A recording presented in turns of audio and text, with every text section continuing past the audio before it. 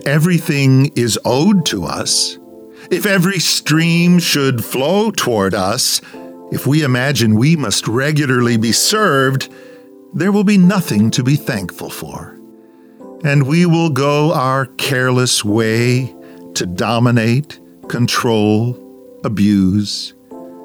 But if our lives are really gifts, if every breath is one more grace, then we are not what we achieve, but actually the sum of all that's given us.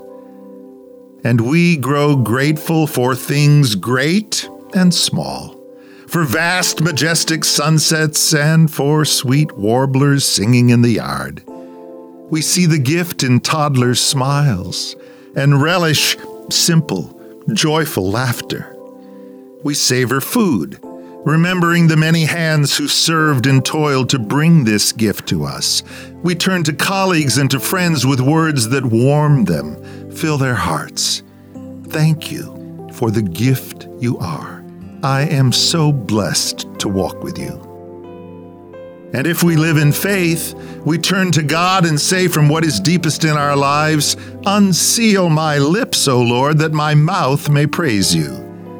Let all that I am praise the Lord. May I never forget the good things He does for me.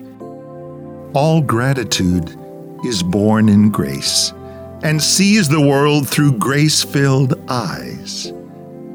Praise God, from whom all blessings flow. Embrace what has been given you and stay in grace.